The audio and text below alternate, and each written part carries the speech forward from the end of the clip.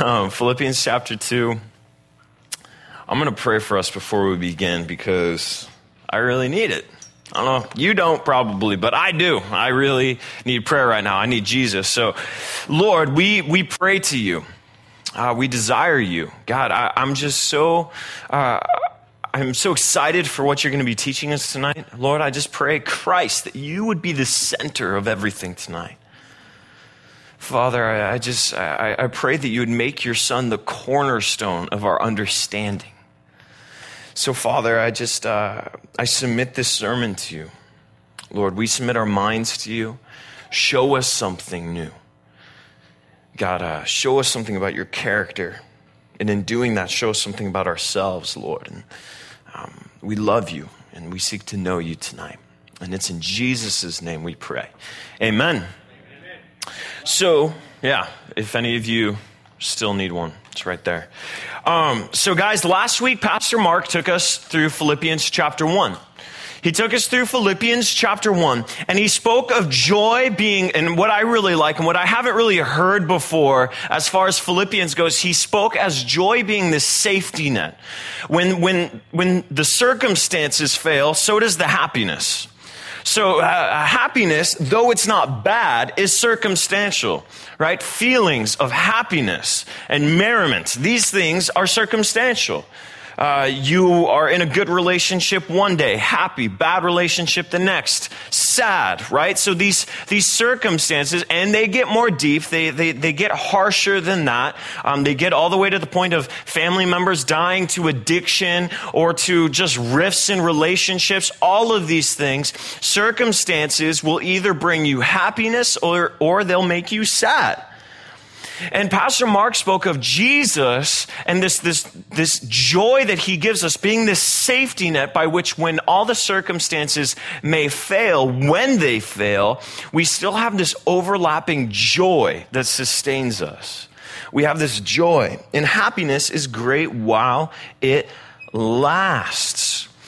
But the fact of the matter is Christianity, though it may be sold this way sometimes, is not just this series of highs without any valleys or lows, right? Christianity isn't this series of just continuing to go up and up and up, right? And just getting happier and happier and happier.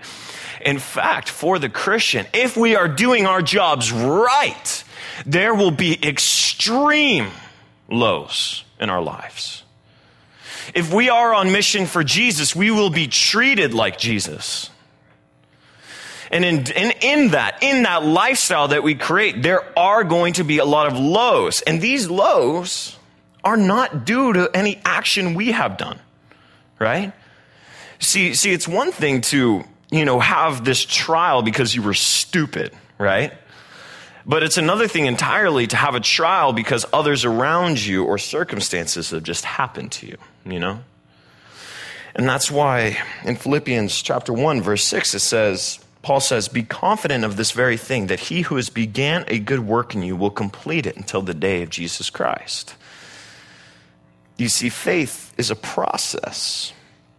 It's a process. So we ought to expect things that So we ought not to expect things that Christ hasn't promised. Does that make sense?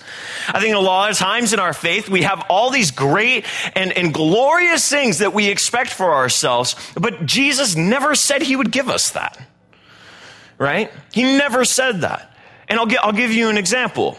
For those of you that are single in here, listen, you're not entitled to a husband or wife. Right? That's not something you're just entitled to. That's not something that Jesus promised you, right? That's something that may or may not come. But I know a lot of people that are really sorrowful in their singleness because they have this weird expectation that it is an entitlement as a Christian, right, to have a spouse. And so that's just one example that faith is, we ought not to expect things from Christ that he hasn't promised us. But our joy comes in the promises that he does give us. I will never leave you nor forsake you, right? And so tonight we're going to talk about the joy and its foundation and function, right? We learned about it being this safety net. Now we're going to build up here.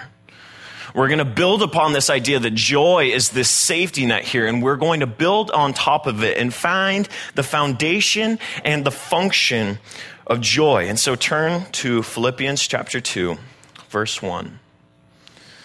It says this, "Therefore, if there is any consolation in Christ, if any comfort in love, any fellowship of the Spirit, in any affection and mercy, fulfill my joy by being like-minded, having the same love, being of one accord, one mind. Let nothing be done through selfish ambition or conceit, but in lowliness of mind, let each esteem others better than himself. Let each of you look out not only for his own interests, but also the interests of others." I'm going to give away this entire study for you, okay? So if any of you need to leave early, you can, right? I'm just going to give it all away for you, that joy's foundation is a Christ-centered life. Now that sounds super maybe elementary, to those experienced Christians out there. But the foundation is a Christ-centered life. But the function of joy is to have the same mind of Christ. Okay? So the foundation is a Christ-centered life, and the function of joy is to have the mind of Christ, which then goes into other aspects of your life. Paul is challenging us here he's saying this, if Christ is truly comforting, if there is any consolation in Christ, any comfort in love, if he is truly the source of love, if he is the one whom you receive every blessing from, and if he really is the root of your joy, as you as Christians claim to be, if he is the root in the center of your life, then we must act upon that by being unified. We must act upon that by being unified. Verses 1 through 4 are a foundation for the rest of the chapter. It's meant to present two questions to us. The first 4 verses here, they are meant to pose two questions to us who consider ourselves in Christ, in the body of Christ. And these two questions are, is Christ the center of who you are? Is there comfort in Christ? Is there a consolation in Christ, a comfort in love? Do you have this foundation about you? So the first question that Paul is going to pose to us is Christ the center of not only what you do, but your entire being? Is Christ the center? The second question that he'll pose is, does your life reflect that? So it's one thing to claim that your life has Christ at its cornerstone, its center. It is another thing entirely for you to show that in your life. Right? So these are the two questions that Paul poses to us, and these are the two questions that we will be studying. And so it says right here in verse 5, it says, "Let this mind be in you, which was also in Christ Jesus, who being in the form of God, did not consider it robbery to be equal with God, but made himself of no reputation, taking the form of a bondservant and coming in the likeness of men. And being found in appearance as a man, he humbled himself and became obedient to the point of death, even death of the cross. Therefore, God also has highly exalted him and given him the name which is above every name, that at the name of Jesus every knee should bow, of those in heaven and those on earth and those under the earth, and that every tongue should confess that Jesus Christ is Lord, to the glory of God the Father." This is a mouthful. And before I explain it, I want to explain our hearts really quick. You see, guys, as I kind of alluded to before, we really do live in a culture of expectations. We live in a culture of entitlement. We really do. And our expectations differ based on what we consider our norms, right? our expectations of what we believe life should be, what we're entitled to. It's all dependent on what we believe our norms are, what we are used to. Our past circumstances, guys, the past things that we have gone through will dictate our anticipation of future circumstances. Okay? So what has happened to us in the past will then just translate into what we're expecting for the future. This is the way the human mind operates. An example of this will be if you grew up in a home where your mom and your dad, they stay together, they're still together. You grew up in a home where there's love. They weren't perfect. The marriage wasn't perfect by any means, but hey, your dad brought home the bacon. Your mom made sure the home was all nice and orderly and peaceful. And your mom and dad, you could see that they loved each other, though they had their issues every once in a while. They did their best to make sure you had the best education that you possibly could. Right? And you grew up in this manner and then translate into adulthood and you're wondering why your marriage is falling apart. You just can't get it because your norm is good marriage, good home, peaceful home. And so then all of a sudden, when you and your wife are having problems or you and your husband are having problems, you can't seem to keep a job and your kids are disobeying you. You just don't understand because your expectations are, well, I thought that this is how the home operates. The opposite can be true. Where you grew up in a broken home. You grew up in a home that your mom and dad didn't love each other. They didn't stay together. They by no means raised you the way that you believe you should have been raised. You've lived your life of expecting the opposite sex to disappoint you in a relationship. And you fail relationship after relationship after relationship, and then all of a sudden someone awesome comes around, but you in some way, shape, or form are expecting it to fail. You have a history, let's say you have a history all throughout school.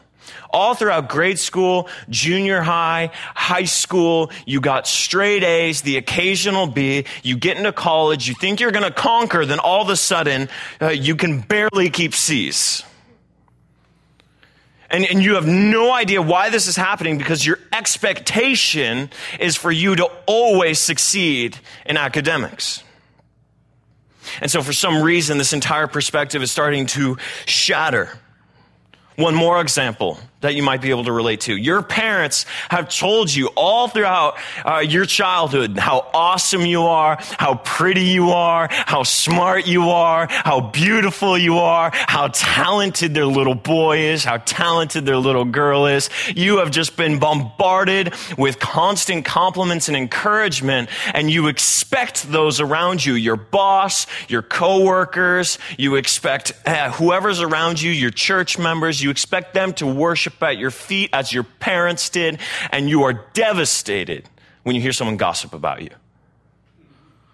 You're devastated when you hear something bad said about you, right? Our expectations and the way we grew up normally will dictate what we believe we should deserve in the future, whether it be good or bad. Can we all agree that this is somewhat true? Yes? Have I spoken to some of you in your situations? Just a little bit. Maybe a little bit. Yeah. If not, hey, I'm preaching to myself. It's okay. Now, listen. Christ. He is God. Created all things. In fact, it says in Colossians 1:15 through 17, it says, He is the image of the invisible God. He is the firstborn of all creation, for by him all things were created in heaven and on earth, visible and invisible, whether thrones or dominions or rulers or authorities, all things were created through him and for him. And he is before all things, and in him all things hold together. And he is the head of the body, the church. He is the beginning, the firstborn from the dead, that in everything he might be preeminent. For in him all the fullness of God was pleased to dwell, and through him to reconcile to himself all things, whether on earth or in heaven, making peace by the blood of his cross. Listen, guys, if you haven't been listening to me yet, tune in now. Okay? Christ is the center of the entire universe. And this isn't just now, it has always been that way. It says in Colossians that all things were created through him, meaning he is the creator of the universe. But listen to this, all things were created for him, meaning this creation, this world, it's not for you. Isn't that weird? I cannot tell you. I can't even count in my head how many times I've heard Christians awe at all of creation saying, I can't believe God would make this for me. No, I'm serious. I've been to enough Bible camps to hear that, right? Many, many times where we look at creation, we're like, man, God, thank you for this gift that you've given to me. Here, listen. Yeah, it's a gift we get to enjoy, but all things were created by Christ for Christ. Amen. They're his. His. All things are Christ ever since the beginning. And we talk about expectations. How we grew up with privilege, so all of a sudden we think that we're entitled to some sort of privilege as well. But listen to this. Christ is the center of the entire world. Created everything for him. Yet he came down. And he didn't consider, as it says here, he didn't consider equality with God something to be grasped, but instead humbled himself towards the point of the cross. So we have to think about Jesus' sacrifice. It's more than just, oh, he loves me, therefore he died for me. Of course, I'm that awesome, right? But it's more of a matter, think about this. Christ, the creator of all, came down as a man and didn't expect anything from anyone. He didn't come and say, serve me. In fact, he came and he served towards the point of dying for us. Talk about entitlement. He's the only one that really deserves it, but didn't take it, right? This is the essence of humility. He didn't expect any kind of special treatment from us as people. You see, everything man creates, think about this. Everything we create is meant to serve who? Us. Think about it. Every form of technology, right? Every form of transportation, every little device you have in your home, it wasn't created for anyone but you, right? Even the stuff created for your dog is created for you, right? Your dog doesn't need that sweater, right? It's you. You think it's cute, okay? And so think about this, right? Even the things we create for animals are because we enjoy them as companions, right? Ultimately, everything we do as man, everything we create is for us, to serve us. But God came down to us, not so that we might serve him, but so that he might serve us. How radical is that? The fact that Christ came down and clothed himself in humility and endured the entirety of God's wrath ought to dumbfound us. We aren't entitled to his grace. We aren't entitled to anything he has given us. But all his humility, all of him and his love for us and him humbling himself, all of that we don't deserve, but he decided to freely give us. And this is going to be, as we continue in the study, this is going to be the source of our joy. This knowledge of Christ's sacrifice, that it's more than just Jesus loves me because there's something great about me. That of course he would die for me, you know? And I need to get that out of my head because I think I even feel entitled to God's love sometimes. You know? I feel entitled to God loving me because he's always loved me. So I somehow think I deserve it. And don't get me wrong, he will freely give it to you whether you think you deserve it or not. But man, I need to have this proper perspective when I look at my Lord. You see, we honor heroes that have made the ultimate sacrifice. We build memorials. We make movies. How much greater ought we just put Christ and elevate him to this place of honor, right? If we are to make memorials and we are to make movies and all of these things to elevate these heroes that we admire so greatly, how much more so ought we to elevate Christ in his selflessness, in his sacrifice? Is Christ and what he has done elevated in our lives? Because this is going to be the stream by which all of your joy flows out of. You see in Luke chapter 10, Jesus, he sent out his 72 disciples, and he sent them out all throughout the city. He sent all of his disciples by two, and he said, go cast out demons, go help the sick, go help people out, go preach the gospel, go send the good news. And so he sends all 72 disciples out in pairs. He sends them all out to do all of this work, and they come back. And it says right here in Luke chapter 10, verse 17, it says, the 72 returned with joy, saying, Lord, even the demons are subject to us in your name. And he said to them, I saw Satan fall like lightning from heaven. He's saying, good job, guys. Behold, I have given you authority to tread on serpents and scorpions and all over the power of the enemy, and nothing shall hurt you. I want you guys to listen to this next verse. I want you to read it really carefully. Nevertheless, do not rejoice in this, that the spirits are subject to you, but rejoice that your names are written in heaven. I want to establish this foundation behind joy for all of you because Pastor Mark even brought this up, and this is going to be the foundation of your joy, so you need to listen to this. We don't want to give you a 4-step article on Facebook on how to experience joy, right? We don't want to give you this list. All right, here's 4 steps on how you can pursue joy with God. Here's 5 easy steps, 6 easy steps. We love the easy step methods, the how-tos on how to attain things. The Christian life isn't so simple, though we've adopted this kind of thing. The 72, all of his disciples, they went out and they did all of these crazy and amazing things for God. And it says that they felt merriment and joy. They felt all of these great feelings and all the things they were doing for the kingdom. People were being healed. But Jesus says, do not rejoice in that.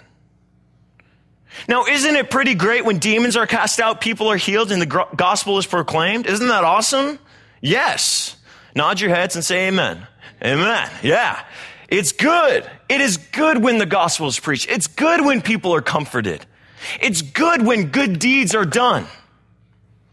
But Christ says, do not rejoice in this, but rejoice that your names are written in heaven. So where does joy stem from? Nothing you do for God will ever sustain your joy. I don't care how many times you volunteered in the children's ministry. I don't care how many toilets you cleaned. I don't care how many people you visited in the hospital. I don't care how many years you've been volunteering and helping out in the church. I don't care about any of that. Neither Christ says you shouldn't either.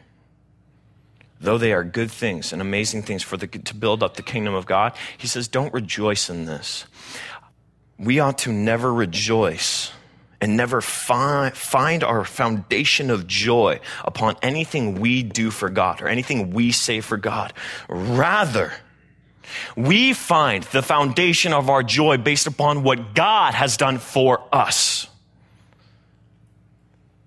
You see, because if you're basing all of your joy, all of your good feelings based on all the things you do for other people, all the things that you do for Christ and the kingdom of God, if you're basing your joy on that, you are basing it on an imperfect foundation because you are at the center of it. If you, even doing things for the kingdom of God, even doing things for the church, even if you put that at the center, it will fracture because it's imperfect because you're making yourself the center of your joy. And so let us never rejoice in what we do for God, but rather rejoice in what he has done for us and what he continues to do for us, because that is never, ever changing. It is always being sustained.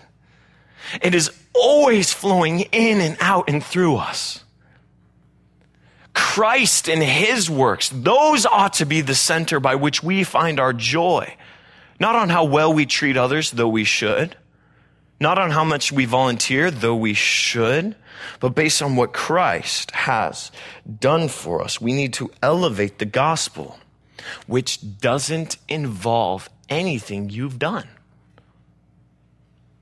The gospel doesn't involve you, really. The gospel has good implications for you. You get to receive the blessings from that. But as far as the overarching work of God in his salvation, you put zero things into that equation. You put zero things into that. And so don't expect the things that you do to bear fruit for your joy and your satisfaction. We need to elevate the gospel. Are your affections towards Christ stemmed from what he has done for you, not what you have done for him? This is a very, very, very fine line that we tend to walk on. We'll use verses like, faith without works is dead, though. True. But does it stem from the faith you have because of what Christ has done for you? Right? So nothing you do will add to your joy. It will add to your happiness. It'll add to your feeling of fulfillment in what you do and your calling. And it is good for you to pursue the things God has told you to do. But we need to understand that even in good deeds, we will not find joy. Because this entire passage, I have heard preached many times. Hey, our joy is found from forgetting ourselves and thinking more of others. Because if we're thinking less of ourselves, we'll think about more of others, so we'll forget our problems. Life's not about forgetting your problems, right? It's not about that. And so I don't want to preach to you, focus on other people, and in doing so, all your problems will disappear. And you'll be forever joyful, because we know that's not true. It would be great if it were. It's not, though. And you know what? I don't want my joy to be founded upon the appreciation of what other people think I did. That is a stressful life. And that's a life of always wanting more and more attention. And then that's a life of getting rejected, right? And so we need to make sure, because now we're going to talk about how to serve others. Because, I'm going to say it again. It says in verse 3 of Philippians chapter 2, it says, let nothing be done through selfish ambition or conceit, but in lowliness of mind, let each esteem others better than himself. Let each of you look out not only for his own interests, but also the interests of others. The only reason, guys, and this is going to be a long-winded explanation of just this one verse, but I believe it necessary, is that the only reason I'm going to heaven, guys, is because Christ decided to wear my wickedness, right? He decided to take my wickedness, put it on himself, and be crucified for it, right? The punishment that I deserved. And in exchange for my clothes of wickedness, I get his clothes of righteousness. He takes off his clothes of righteousness, puts on my clothes of wickedness, and then gives me his cloak of righteousness. Is that metaphor making sense? A little bit? Yeah? All right. Tuned out. Got it. Okay. His humility, guys, his humility is what we clothe ourselves with. It's our identity. Who we are is wrapped up in Christ. Who we are is wrapped up in Christ. You don't go to heaven and make your own identity. Does that make sense? Like, you don't get to take Christ's righteousness to get to heaven, but still get to define yourself. Does that make sense? You don't still get to be, I'm my own person, right? You forfeit that because who you are was going to hell. And so you forsake who you are in exchange for who Christ is. And so when I decide my affections and my likes and my dislikes, they are all based upon Christ's righteousness, not my own feelings or desires. Now, as I've preached before, you are an individual and God loves you individually and he loves your personality and he wishes to use you as unique as you are. So I don't want you to feel like you have to conform to this weird image of what we think a perfect Christian is. But what I do want to just keep banging into our heads is the fact that we are in Christ's identity. He's not in ours. So it's less of I accepted Jesus Christ into my life, and it's more Jesus Christ accepted me into his. It's less about I let Jesus into my heart, and it's more about Christ is so good, he let me into his. Because if I let Christ into my life, then, Christ is getting along board with what I want to do, you know? If I'm let into Christ's life, I get on board with what he wants to do. That's how we live, right? His humility is what we clothe ourselves with. When we forsake our past lives of trying to gain the world, trying to impress people in order to mimic our Savior, you see the part of us that the old part of us that wished to be known by people, the part of us that needed the praise of other people, the part of us that needs to be affirmed by everybody else, the part of us that needs success, the part of us that needs affection from other people, that part of you was crucified on the cross. It was crucified on the cross. I must throw aside all thoughts that elevate my name in order to make room for Christ's name to be elevated in my life. And if Christ is truly the center of my life, then, guys, and this is where we get into the application. If Christ is the center of my life, then the things that he loves and he holds dear, I also hold dear. So if Christ is the center of my affections and my life and what I hold dear, then the things that I love are the things that Christ loves. We must understand this. We must understand this, that my glory, guys, my glory, my satisfaction, my joy is not dependent on what I do or do not do. It is dependent upon my grip on the cross and how I hold fast to it, how I won't let it go, how, as Paul declares, I cling to the cross of Jesus Christ. So joy is a result of a oneness with Christ. And if I am one with Christ, I will be like Christ. And I actually preached this to the high schoolers this last Thursday. And this is a conviction that I really have. I'm going to be transparent with you and tell you a problem that I have with my spirituality, okay? Here's an issue I have with my spirituality and my faith. Something that I continually struggle with. Something that I continually struggle with is that I really know how to serve Jesus. I know how to serve him. I know what he wants. I know ministry. I know how to do it. I understand how to serve people. I understand how to serve Jesus, and I understand how to bring people to Jesus, and I understand how to bring people into fellowship with him. I'm really good at serving Jesus. I'm not very good at acting like him. I'm good at serving him, not good at acting like him. So I'm good at the ideal. I'm good at creating systems in which people can come to Christ, but I'm not very good at loving people in a Christ-like manner. I spend so much time wondering what I can do for Jesus that I forget how could I be like Jesus. And this is something I want to give to you because it's something that I struggle with. That I know how to serve Jesus, but I don't really know how to act like him. And my joy, your joy, is dependent on how one you are with Christ. Not how one you are with other people, how one you are with Christ. You see, if I'm one with Christ, and he's the one who lives in me, then I will esteem the brothers and sisters as he does, right?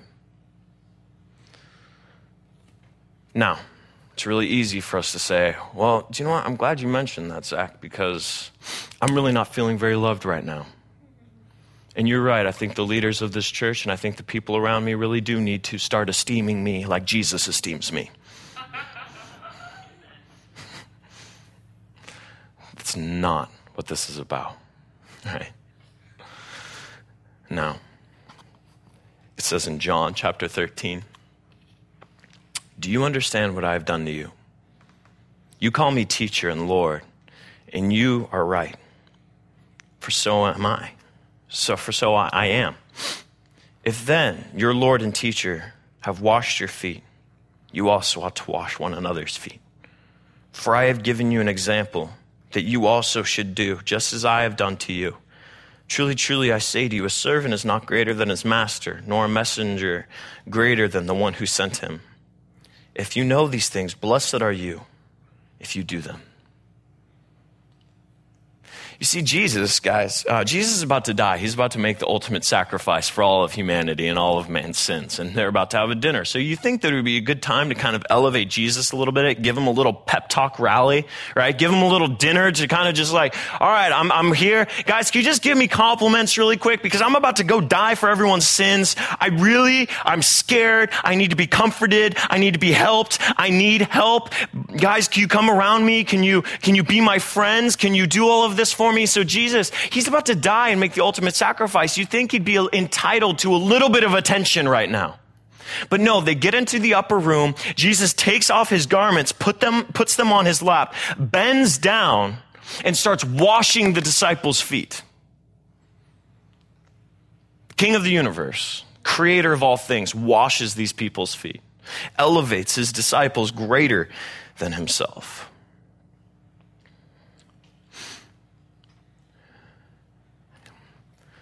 And he says, for I have given you an example that you also should do as I have done to you. So Jesus wasn't washing these people's feet to say, hey, I love you. Someone should wash your feet every day because you're so special. Man, I'm going to wash your feet, and then I'm going to ask everyone else to wash your feet. He didn't do that, right? He said, listen, if I, God, am washing your feet, you, man, creation, ought to wash each other's feet. A lot of people want to be helped. Not a lot of people want to help.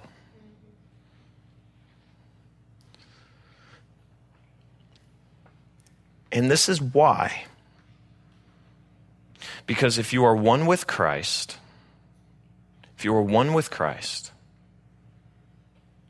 then you will act like him. And Christ is bringing me into this point in my faith where I'm increasing in oneness with him, in my own life with him, and in my quiet time with him. And he is now exposing the parts of me that I have not been surrendering him. Therefore, the people around me have been suffering. And my joy for so many years is sometimes founded upon all the things that I do. All the good deeds that I do, all the good things I say, or the bad things that I don't do, right? The bad things that I abstain from, that I refuse to do.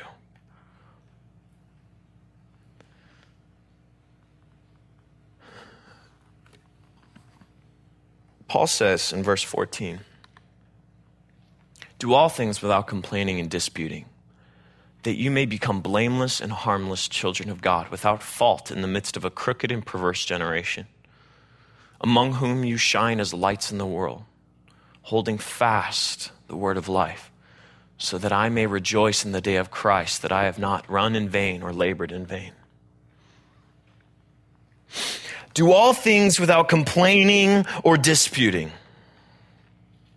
You see, sometimes we're really, really happy to serve Christ if it's on our own terms. if it's on where we believe our specific calling is. We're so happy to serve Christ as long as it means everything's going to go our way in the midst of it. I want to tell you, all throughout Scripture, even in the book of Exodus, we see God, when you complain, it totally falls on deaf ears. You guys know that? You guys know that in the Bible, God doesn't listen to every prayer, right? That's actually like not a thing. God will sometimes be like, what are you complaining? No. Just ignores you, right? And here, listen, there's a difference between supplication and crying out to the Lord and complaining, right? You see, crying out to the Lord, crying out to him to deliver you is imploring of his power to work in and through you. Complaining is declaring that he hasn't been doing his job.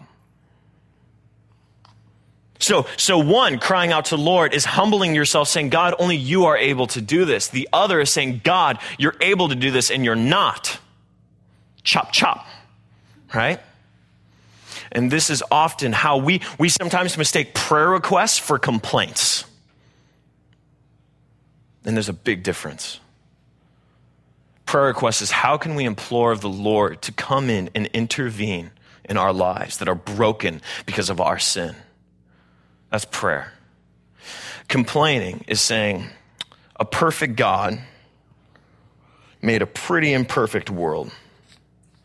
And I believe he should do better in my life because I'm entitled to it. Paul says, do all things without grumbling and disputing, that you may be blameless and harmless. Guys, because this is actually really convicting for me, because none of this is on my notes. I'm just learning this now. Guys, complaining and disputing, it does a whole lot of harm. It will rob you of your joy, and it will rob the joy of others around you, because here's the thing. If your life is full of complaining and disputing, if you complain more than you implore, if you argue more than you mend, not only are you harming your relationship with the Lord, but you're also harming other people's relationship with you. No one wants to help the person that's continually complaining. No one wants to help the person that's always getting in an argument. That robs them of the joy of blessing you. That you may be blameless and harmless children of God, without fault in the midst of a crooked and perverse generation, among whom you shine as lights in the world, holding fast the word of life, so that I may rejoice in the day of Christ, that I have not run in vain or labored in vain. Paul has poured so much into the Philippian church. He has poured out continually to the Philippian church. He's done so much. And to pour all of these things out, to pour all of these things out, to pour all of this blessing out, all of your efforts out, only to have everyone argue and dispute and be disunified and everything. Paul is saying, can you please pursue God so that when I come to the end, my labor towards you wasn't in vain. Listen, there's been so many people that have poured into you. There's been so many people that have discipled you. There's been people that have prayed for you. If you are a believer in here, it's because someone prayed for you. If you're a believer in here, it's probably because somebody prayed for you continually.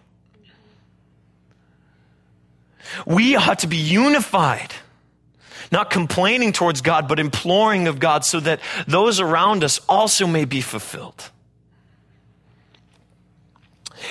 If this life lived for Christ means anything, serve those around you. And I'm going to start closing up, and I'm going to ask the worship team to come back up. I'm going to end a little early. This is a huge conviction I have for you guys. And if you guys are going to find joy, because it's really easy to just say, hey, stop, Stop thinking about yourself, start thinking of others, and your joy will be fine. Your joy will be complete. If you forget about your problems and you start thinking about other people's problems, then everything will be fixed, right? It's really easy to say that. But guys, if you depend on those around you or your own merit to be a source of any joy, some of you guys have unhealthy attachments in here, where your joy is dependent on a boyfriend or a girlfriend. Some of you have unhealthy attachments as far as your joy is dependent on a spouse.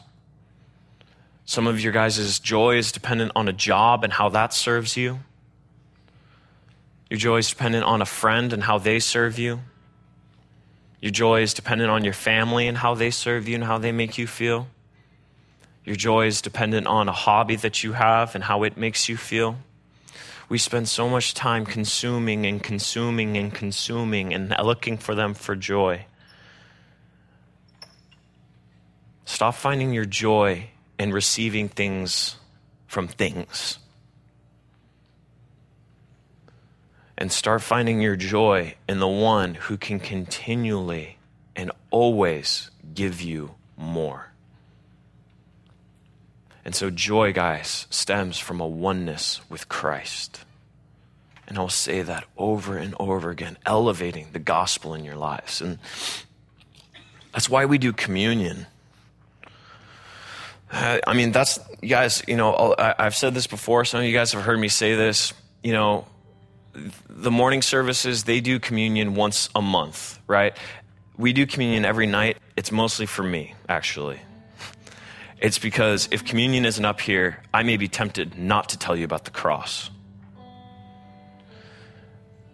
And so communion's here. And as we worship, I cannot be tempted into thinking that my joy comes from awesome music, that my joy comes from awesome fellowship, that my joy comes from an awesome church. I cannot fool myself into thinking that. I need to worship and I need to declare all of these songs because Christ has made the ultimate sacrifice for me, and he has done something that I didn't deserve at all, and that I get to have unity with God for all of eternity because Christ looked at me. God, the creator of the world, looked at me and said, I love you. And I was thinking about how sinful I was the other day and how prideful I was and how in my own head, I just think I'm better than everybody else, or I think I deserve more than other people, or sometimes I get insecure about whether I'm doing my job right, about whether people like me or not. And then sometimes God just has to take my face and take my head and just say, snap out of it. I love you. And so let's take communion and let's see it as that moment. Snap out of it. You've been looking at all of these things to give you joy and to sustain you. You've been looking on how many likes you get on social media, or you've been looking at a girlfriend to tell you about something that's special about you, or a boyfriend that's something special about you. Christ died for you. The creator of the world died for you. Center yourself on that. The body was broken. God took on the image of man. And when he was beaten, and when he was whipped, and when he was scarred, when his beard was pulled out of his face, when thorns were put on his head, when all of the flesh on his back was disappeared, and he was ugly, he looked just like my sin looks. Disgusting, ugly, unworthy of God's attention. And he took that and he became that. And the blood that he poured out was not like our blood.